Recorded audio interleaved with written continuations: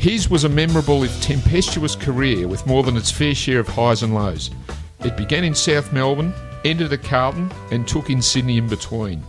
In the end, it afforded him 182 games in total, 106 of them at Carlton, and a Premiership Medallion and Norm Smith medal to show for it. Known on a first-name basis with Tribunal Chairman Neil Bissey, he's fondly remembered here at Carlton as the blonde in the number 26 Guernsey, known simply as Rhys. I'm of course speaking of the one and only David Rhys-Jones, today's very special guest, and we welcome him now. Rhys, how's things? Very good. There was never a dull moment, was there, Beast? Absolutely, Rhys. We will get to that excitement of your career very soon, but we need to really set up the early story. And I wanted to, first of all, ask you about your origins, your family history. Was there a sporting pedigree in your family? Was Dad a footballer in his own right? And what can you tell us about those early days, your formative years as growing up as a footballer? Yeah, look, Dad was he was a very good footballer. Played in the ruck as he was probably 6'1", I suppose. And back in those days, he was reasonably tall and skinny and lanky. And from all reports, he was a pretty good footballer around the suburbs and that. And he did get invited down to South Melbourne. He lived in Albert Park to play with them, but he was actually getting paid more to play local footy than what he would have got playing for South Melbourne. So, and he was a Carlton supporter, I suppose. So, that sort of was a bit of a tie-in as well. But I don't think he wanted to play against Carlton. Was he a winger, Rhys, and was he a feisty character on the field? Yeah, no. From what I gathered, and obviously I didn't see my dad play, but from what I've been told, he was a pretty fair type of footballer. So. No, what happened? It wasn't his fault. Put it that way. But well, we'll get into that later. And Mum like a sports person in her own right? Did she involve herself in sports as a young woman or not? A little bit. There wasn't much for women back in those days. She used to play a bit of tennis and stuff, and got involved in that side of things, more on a social aspect than everything. But she was heavily involved in, I played most of my junior football with the Oakley Youth Club football club, which is now the Oakley Dragons, and both Mum and Dad were life members of the club with the amount of time and effort that they put in, whether it be in the canteen or setting things up, or Dad getting the smoke nights going or whatever. But look, they were great times, and definitely had a big influence on my football. And was there backyard footy at your house, or a roll up pair of socks being kicked around the bedroom? What did you do? Yeah, well, there's a bit of everything. I mean, the old plastic footy when we're 3 or 4 years old, we would be getting kicked around the backyard. And I had a brother who was a year older, and he barracked for Carlton and I barracked for Richmond. So back in the late 60s, early 70s, Richmond Carlton were pretty fierce matches, and it was pretty fierce in the backyard too. So yeah. Now, David, you crossed from Oakley Districts as a junior player and joined the Swans, played senior footy, I think, from 1980 through to 84. It was a hell of a transition for you, coming from, the back blocks as a kid straight into the cut and thrust of league footy. Yeah, look, I was a 17-year-old kid. I was about 10 and a half stone, wringing wet at that stage, and I was lucky enough to get an opportunity to play, for South Melbourne back in those days. For people who can remember South Melbourne, I was fortunate enough to be given an opportunity there, and as a 17-year-old, and played senior footy in my first year. Yeah, and it was Greg Miller that got you across. Yeah, Greg was part of the recruiting, or he's heading up the recruiting process, and I got invited down to a Kazali day at Waverley, at VFL Park Waverley, and teams from South Melbourne's 4 areas played against each other. Anthony Danaher was, and there are a few good guys. I think Dennis Carroll is involved with the Wagga team, and Brett Scott and a few others, and I was with the local eastern suburbs part of it, and so I was lucky enough to be given the opportunity to train with the seniors in the early stages of pre-season training, and I went from there. And you learned a lot from your time at South Melbourne / Sydney, and do you still have a deep affinity for the place? For the Swans? Yeah, probably not so much. I was disappointed in the way it all finished, I suppose, with the Swans, and And, I mean, while you're playing, you don't want to leave a club, but I felt like I was in a position where I was forced to leave. So, look, I was happy to see them, win a couple of flags over the last few years, but and good on them. I think they've got great character, and, it was a hard battle up there for a long, long time, and the Swans, at various times, looked like they weren't going to continue on. So for what they've been able to turn it around is a credit to the people involved these days. David, you joined Carlton from the Swans in 1985. Can you talk a little bit about the circumstances that led to you leaving the Swans? Yeah, look, I mean, at the time, I didn't want to leave Sydney, and, I was established up there and looking, I suppose, in that next year to probably put a deposit down the house and do a few things. But the AFL, in their wisdom, I suppose, at the time, sacked quite a number of the administration, Swans people. I mean, Dean Moore was one of them, Greg Miller was another. And these were the type of people we trusted, when we were moving up there. And they were our mentors, and Greg obviously recruited me. So you placed a bit of faith in them. And when they were sacked and they put basically some VFL cronies in up there, I suppose, and... I mean, it was tough times. They called us in. The first meeting they had with us, they said that anyone who was getting a rise in their contract for the next year wouldn't be getting it. Everyone would be on the same salary as they were the year before.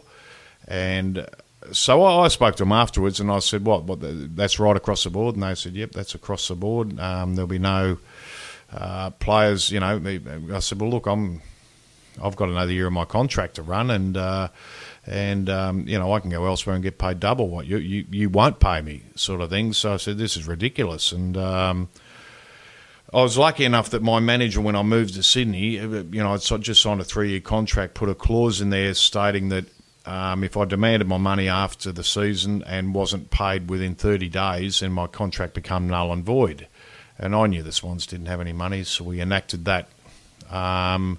And they didn't pay me within the 30 days. So basically, I was a free agent. Even though I had a year on my contract to go, I could walk straight out of my contract and go wherever I wanted. And I spoke to him, he said, "What do you want to do?" And I said, "Well, look, I want to talk to some clubs in Melbourne." And the two clubs I was thinking of at the time, because, I mean, if you're going to leave a club, I always thought, well, I want to go to one that, you're going to play in a premiership. I hadn't played any finals footy. I'd watched it every year. I'd, been in the system 5 years and was starting to make a bit of a name for myself. And so Hawthorn and Carlton were the two teams who I asked him to sort of, gauge if there was any interest or not. And there was interest from both of them, but Hawthorn had a different pay structure to Carlton. So it was...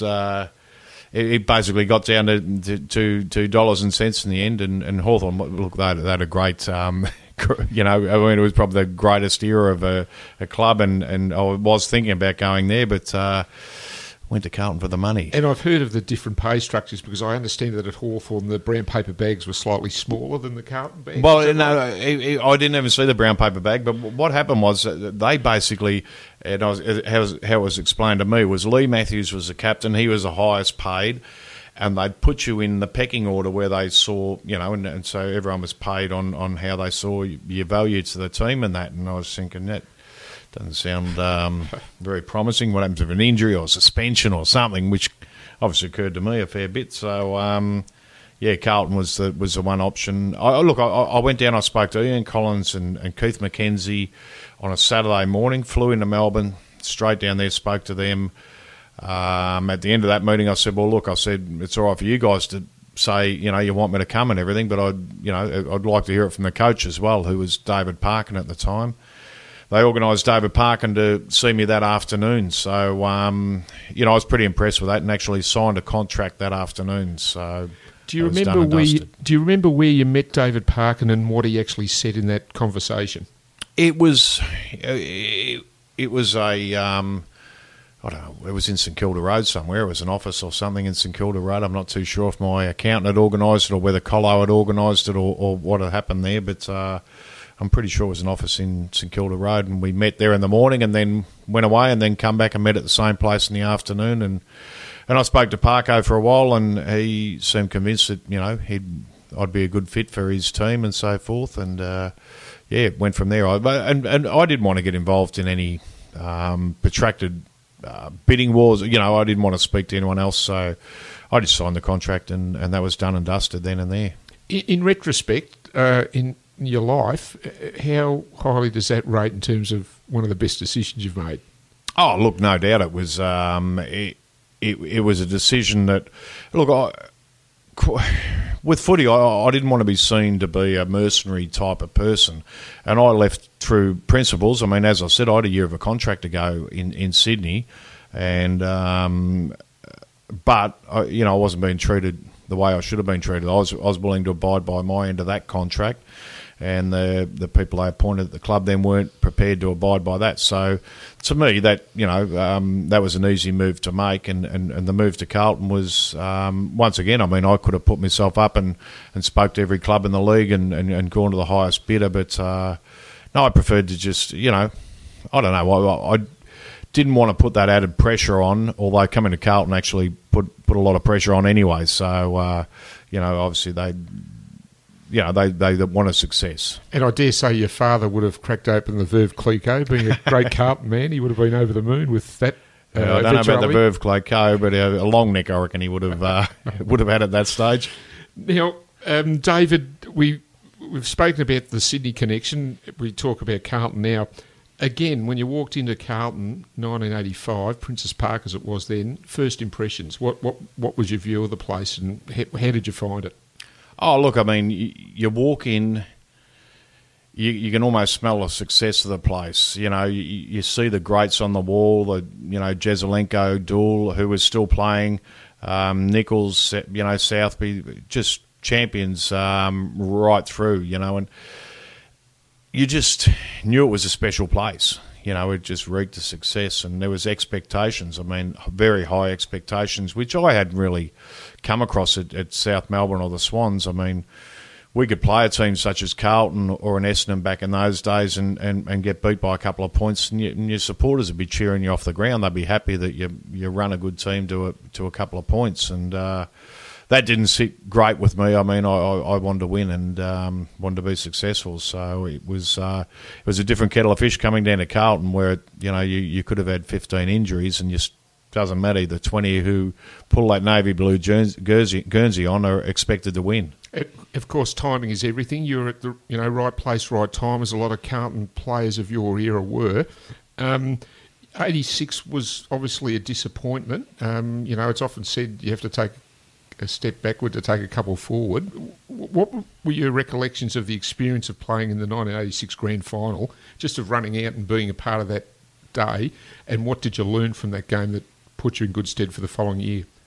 Oh, look, I played on Gary Ayres that day, so he won the Norm Smith medal. So I remember the Mad Monday, and all the boys were calling me Smithy all day. So because Ayres won the Norm Smith medal, so I had to wear that for the course of Mad Monday. But that was part and parcel of it, and you got to grin and bear it. But look, I think we had a pretty young team. We had a lot of guys, Kernahan, Bradley, Motley, who'd just come over from South Australia, having their first year. I think Dorotich was in his first year at the club.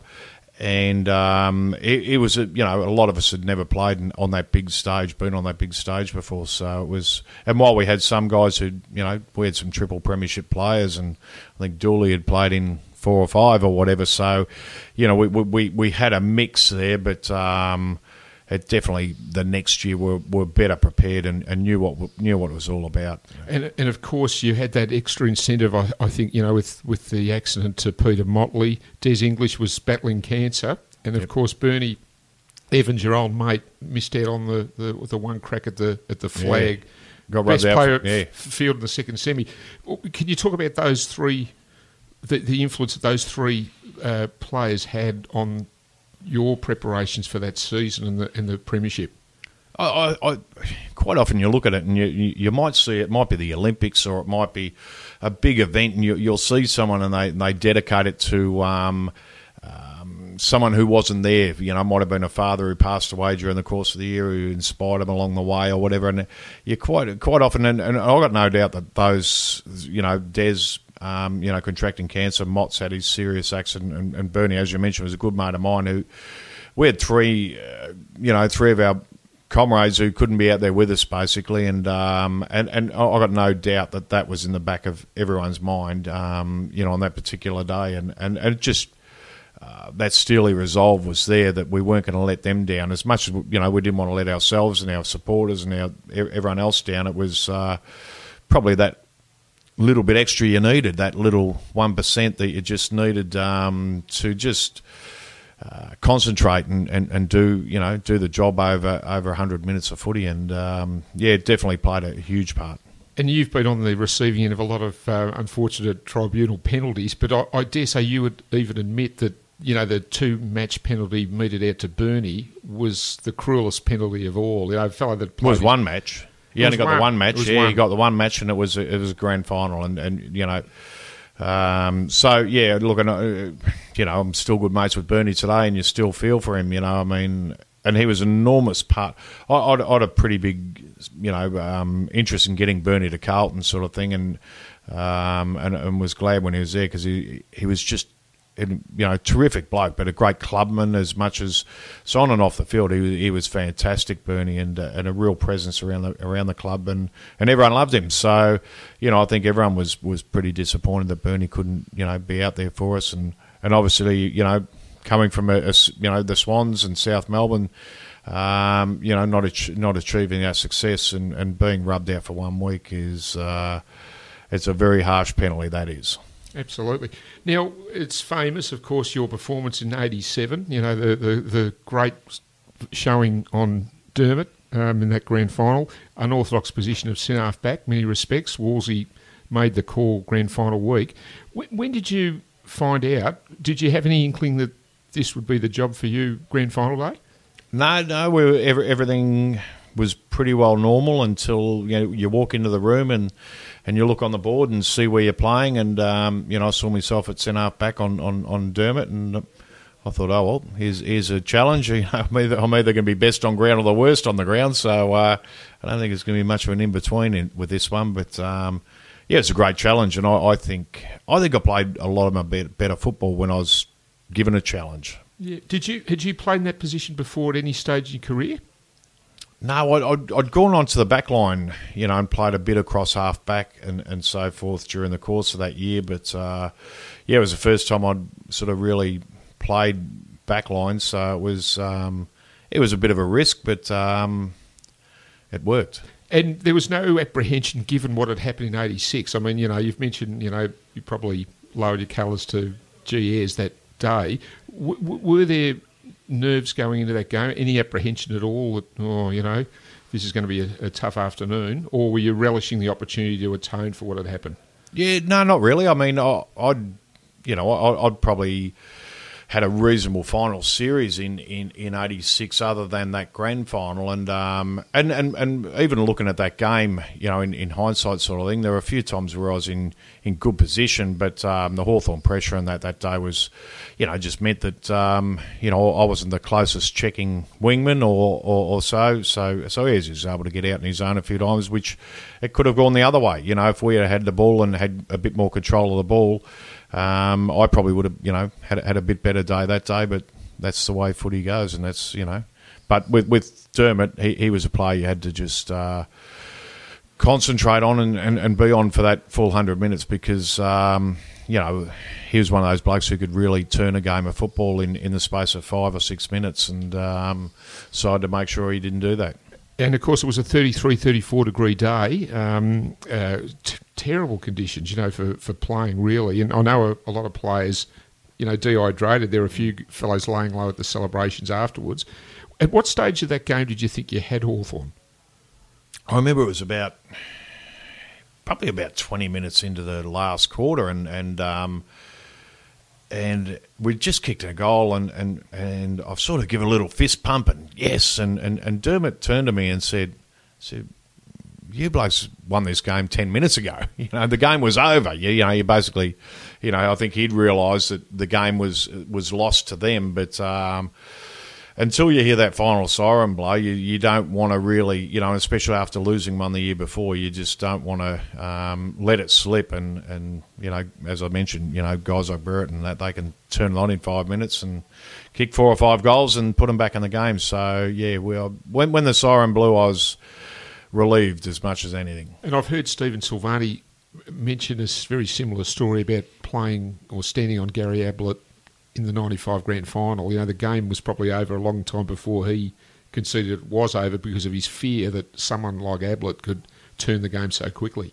Yeah, there were. There's some great players, who had the ability to change the way a match was flowing, and Wayne Carey was another. I mean, there's some great players over the time who really Dacos type, great players who could just turn the game, and Dermott was one of them. Do you believe you played better games for Carlton than that game, or do you think in retrospect that was the greatest game of football you actually played personally? Oh, no, I think I played better games of football. I mean, the 86 second semi-final, I think I had about 34, 35 possessions or something along those lines, and I actually played on the resting Rovers in that match out on a wing, and had a great game. So and hence I copped Gary Ayres the following or 2 weeks later. But but that's that's part and parcel, and that was a better game, all round game of football that I played. A lot of the job in the back line, I mean, I had guys like Sauce and Peter Dean and Tommy Elvin and that back there, Mick Kennedy and so forth, who, they were probably more dour defenders than what I was. I mean, I like running around getting a kick myself and causing a bit of trouble here and there, but I didn't have to that day, so it was, it just all clicked. Now, can you talk a little bit about receiving the Norm Smith medal? There's a great story about that episode and the person that you actually received the medal from. What was the history there between you and the presenter of the medal? Well, it was fun. You got to go back to round 18, 1981. It was South Melbourne versus Melbourne at the MCG, and I'd had a ripper first quarter. I probably had about 9 or 10 possessions in the first quarter on a wing, and Ron Barassi was coaching Melbourne at that stage, and I don't know whether he told someone that I need to be stopped or halted or whatever, but Brent Croswell decided about 5 minutes into the second quarter that he was going to take my head off with his knee, and I was on my hands and knees, and it's one of those ones where you're that close to being knocked out but not knocked out that you're seeing stars and you're blurred, but you know what's happening and you're not knocked out, and you get to your feet and I actually got reported, I think it was 5 times after that, and it was an all in blue, and I was reported for kicking Croswell, striking Croswell. I was reported for hitting Crackers Keenan. I got reported 5 times in the one match, but it was all within about 10 minutes, and the last charge was hitting the runner, and the Melbourne runner that day happened to be Peter Smith, who happened to be Norm Smith's son. So I got 4 weeks for hitting the runner, and so it's ironic, isn't it? How you Fast Norm forward. Smith, I whacked his kid and won his medal, and Peter presented it. Yeah. So I think it was Bob Hawke actually that day. I can't remember that. It's look, it was all a blur after that, and while it was good to get the medal, I suppose it was. We play a team sport. I mean that we all had to do our job on that day, and to be the number one team, and that was it. What's happened to the medal, Rhys? You've got it front and centre in your house at home? No, it's been floating around. I've moved a few times. I was divorced, and then so I was sort of packing bags and boxes and things and around it. And to be perfectly honest, I don't think I could tell you where it is at this point in time, but I'm sure it's somewhere. Does it mean a lot to you? The medal itself? No, but as I said, it's an individual prize. We play a team sport, and no, not a great deal. I mean, the one thing about it, I suppose, is when you go somewhere and you get introduced, and people will say the 1987 Norm Smith medalist David Rhys-Jones, rather than the bloke who got reported 25 times, and you know, I would have just been that mug who got reported 25 times otherwise. So at least I got, you know, people can know that I could play football as well. And I dare say you do have a Premiership medallion, which you probably treasure more. Yeah. No, and that's, you know, that's what you play footy for. That's, you know, but at the end of the day, I mean, the medals themselves, I'm not even too sure if they're probably worth about $10 each to make back in those days, but they don't take your name out of the book, so yeah. They're very hard to win, that's for sure. On a completely different matter, you know, we sit here talking to you, Luca, our producer's here listening to you, a more amicable, genial bloke you couldn't get, which was the absolute antithesis of the way you played your footy. What was it about crossing the white line that actually set you off? Oh, look, I think it was Lou Richards who coined the phrase, you know, about me, you know, this kid's got white line fever, and which means something different these days. I think Ben Cousins has got white line fever, hasn't he? But I'm not too sure about that. But that was coined. But Lou also said, he said, you want to meet this kid? He said when he gets to the footy, he said he takes his head off and puts a pumpkin on and runs out. And he wasn't far off the mark either, because, look, I did some stupid things, but... What was it, Rhys? Is it spur of the moment? Have you ever analysed it? What was it that triggered this sort of behavioural pattern that totally went against the way you were off the field? Early days, it was a matter of, you know, I was a skinny kid. I think I was about 62 kilos in round two, 10.5 stone, I think it was, when I first started as a 17-year-old, and I was, you know, just shy of 6'2", I suppose. So I was a skinny kid, and I wasn't going to be pushed around. And I, you know, back in those days, I mean, clubs would send players out to target you and niggle you and try and put you off the game. And when they realised that I could be upset out there, it became a bit, you know, a bit where it was as much, you know, the opposition out there trying to antagonise you and trying to get you off your game as it was, you know, I didn't want to, and put it this way, I copped better ones than I ever give out there anyway. So it was, just one of those things that, you know, was part and parcel of my footy, and you got to live with it. Was it important to you to play 100 games for Carlton? Your name's on the locker, you know, which is a great thing, the number 26 locker. And I haven't even asked you why number 26. Well, why did you get that Guernsey? Did you have a choice in it? No, well, look, I mean, numbers didn't mean much to me. I mean, well, they meant a little bit, but when I was at South Melbourne, my first year, and I broke my leg in my fourth game, and so missed the rest of the year. But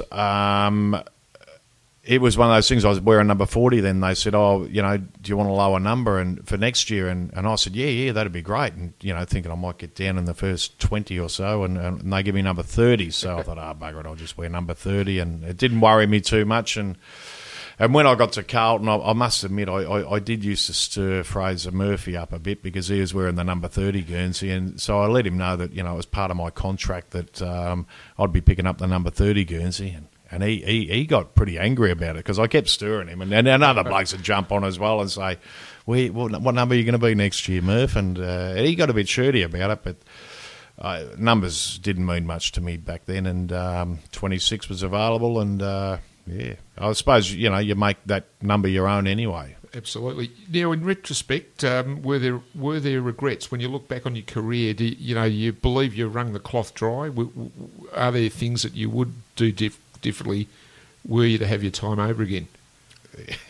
Too many of them, too many, and that's the thing. It was a different ball game back in our day. It was a completely different ball game. It was more a social. You know, while it was serious, and you know, I mean, we drank copious amounts of alcohol, smoked cartons of cigarettes, and did all the things you wouldn't want to do. I mean, people talk about performance enhancing these days. I mean, we did the opposite in our days. We did things that make you play worse than what, you know. I mean, we could have been much better, but unfortunately but it was great times, and life on and off the field was fantastic back in those days. It really was. I mean, you're almost rock stars in Melbourne, sort of thing, and you'd be out there, and all the other players from other clubs, you'd be associating with them, and it was a great time. But in saying that, I suspect that the players of the year in which you played perhaps had more balanced lives. They weren't totally professional. So there was time to play the game, time to work, and time to relax, and it seemed to be a pretty level sort of mix. Yeah, we all worked. I mean, we all had our, well, not 9 to 5. I mean, we'd be down at training at probably 4:30 start or 4:45 start, but that was 3 nights a week, and but we, had to hold down a job during the day. So we had a variety of professions and blokes, academics and knuckleheads and whatever. But it was strange. It was a different era, but we enjoyed it. And look, when it come down to the footy side of things, while we enjoyed that social side of things, when it come to playing, we were fair dinkum. I mean, we might have partied hard, on the weekend than the week before, but that was all forgotten about. And once they bounced the ball, it was on for young and old. We're nearing the end of the interview, Rhys, but there are a couple of final ones. Do you care to nominate the best Carlton player you saw play in your time, and perhaps the best opposition player you encountered over the journey? Oh, look, I was always amazed by Bruce Stool, and he was just, and I was lucky enough to, play in his last 2 years. He was just a superstar. I remember, I mentioned before, I grew up barracking for Richmond and had number 4 on me back, and Royce Hart, played on Bruce Stool, and they had some magnificent battles, and both were absolute champions. And to be able to play with Bruce was an honour in itself. Big games, Jono was sensational. He was just an absolute beauty. The bigger the game, the better it was. But and opposition, Gary Ablett always amazed me. He was he could do anything on the footy field. He was a beauty. He could take a mark. He could jump as high as anyone. He could run as fast as anyone. He could kick left foot, right foot. He could do anything. He could hurt players out in the field. He hit them hard. He was tough, so he was a freak, and so I enjoyed watching him. I didn't enjoy sort of playing on him too much, and I played on him a couple of times. But one of those things. He was a superstar. And your love for the game, is it still there? The game's changed a lot, and some may argue possibly not for the better, the way that it used to be played, where there was perhaps more influence on individuality and players showing flair. But yep. Do you still love the game as much now as you did then? Yeah, I must admit, going back, I think it was around the mid-90s. It wasn't the mid-90s. It would have been the mid-2000s when the Swans and Eagles were playing those couple of grand finals, and Paul Roos brought in that negative style of football, and football, to me, can't become boring. And I thought, this is the end of footy. This is stuffed footy completely. It really has. And, then Geelong come along and were able to beat that, that flooding and that type of game and run the ball through the middle and open it up. And I really do appreciate the players now. I mean, they're magnificent athletes. I'm glad that this drug thing's come up at the moment, because I think it's going to stop this sports science type of thing, because I think they're having a bit too much to say in the way the game's run, rather than football people controlling the game. So let's hope that we can get rid of these sports science nuts who just get in there and say, well, you can train for 37 minutes and that's it, sort of thing, and you're going, Jesus Christ, the blokes might need a flogging today. We'll train for an hour and 37 if we have to, to get the response you need. But, I think there's been a bit too much involvement. I love seeing the best players out on the ground. So the only thing, the only other thing I'd like to see is not as many interchanges, because, I honestly think, there's a few things in footy which is sort of make you cringe a bit, but it probably happened back in the 80s as well. I mean, everyone keeps talking about the old days and that, but there's a lot of blowouts in games and a lot of ordinary games to watch as well. So, look, I think footy's in a great position. Hopefully they get through this drug saga and people can put things in place to make sure we've got the greatest game in the world. It is just the best spectator sport you'll ever see, and for people to infiltrate it with drugs and so forth, we need to eradicate that side of it, and just it's such a great game, that it'll live on, it'll keep going. It's fantastic. And a final question, Rhys, which is a question we put to all of our guests: what does Carlton mean to you? Carlton's where I had some great relationships with people, and I think that's what footy clubs are. I mean, as much as the success and everything else, you know, I've been able to achieve a lot in my life because of, you know, playing football for Carlton. I mean, it's helped me a lot in, you know, to where I am today. And so, you know, I always think that, you know, I mean, footy clubs don't owe me, you know, or don't owe anyone anything. I mean, we owe the footy clubs, and that's probably why, you know, we've got back involved, a few of us, and trying to, you know, help the club at the moment. We've sort of spent a bit of money with the Spirit of Carlton on equipment for the players over the last few years, and hopefully that's helped them. I mean, we you know, really want to see that number 17th Premiership land here at Carlton, and it's just it's a great place. It's been, you know, there's been some great people along the way I've had the pleasure to meet and associate with and call my friend, and that's what, you know, footy clubs are all about. And Carlton, you know, is a great part of my life, and if I can give a little bit back in my old age, then I will. Well, David, it's been an absolute pleasure to catch up with you this side of the white line, always a bonus. Thanks again for giving us your time. It's been fantastic to hear you articulate your thoughts about Carlton and the game itself, and all power to you both for this year and beyond. And to you, Tony. I really enjoyed this. Lovely conversation.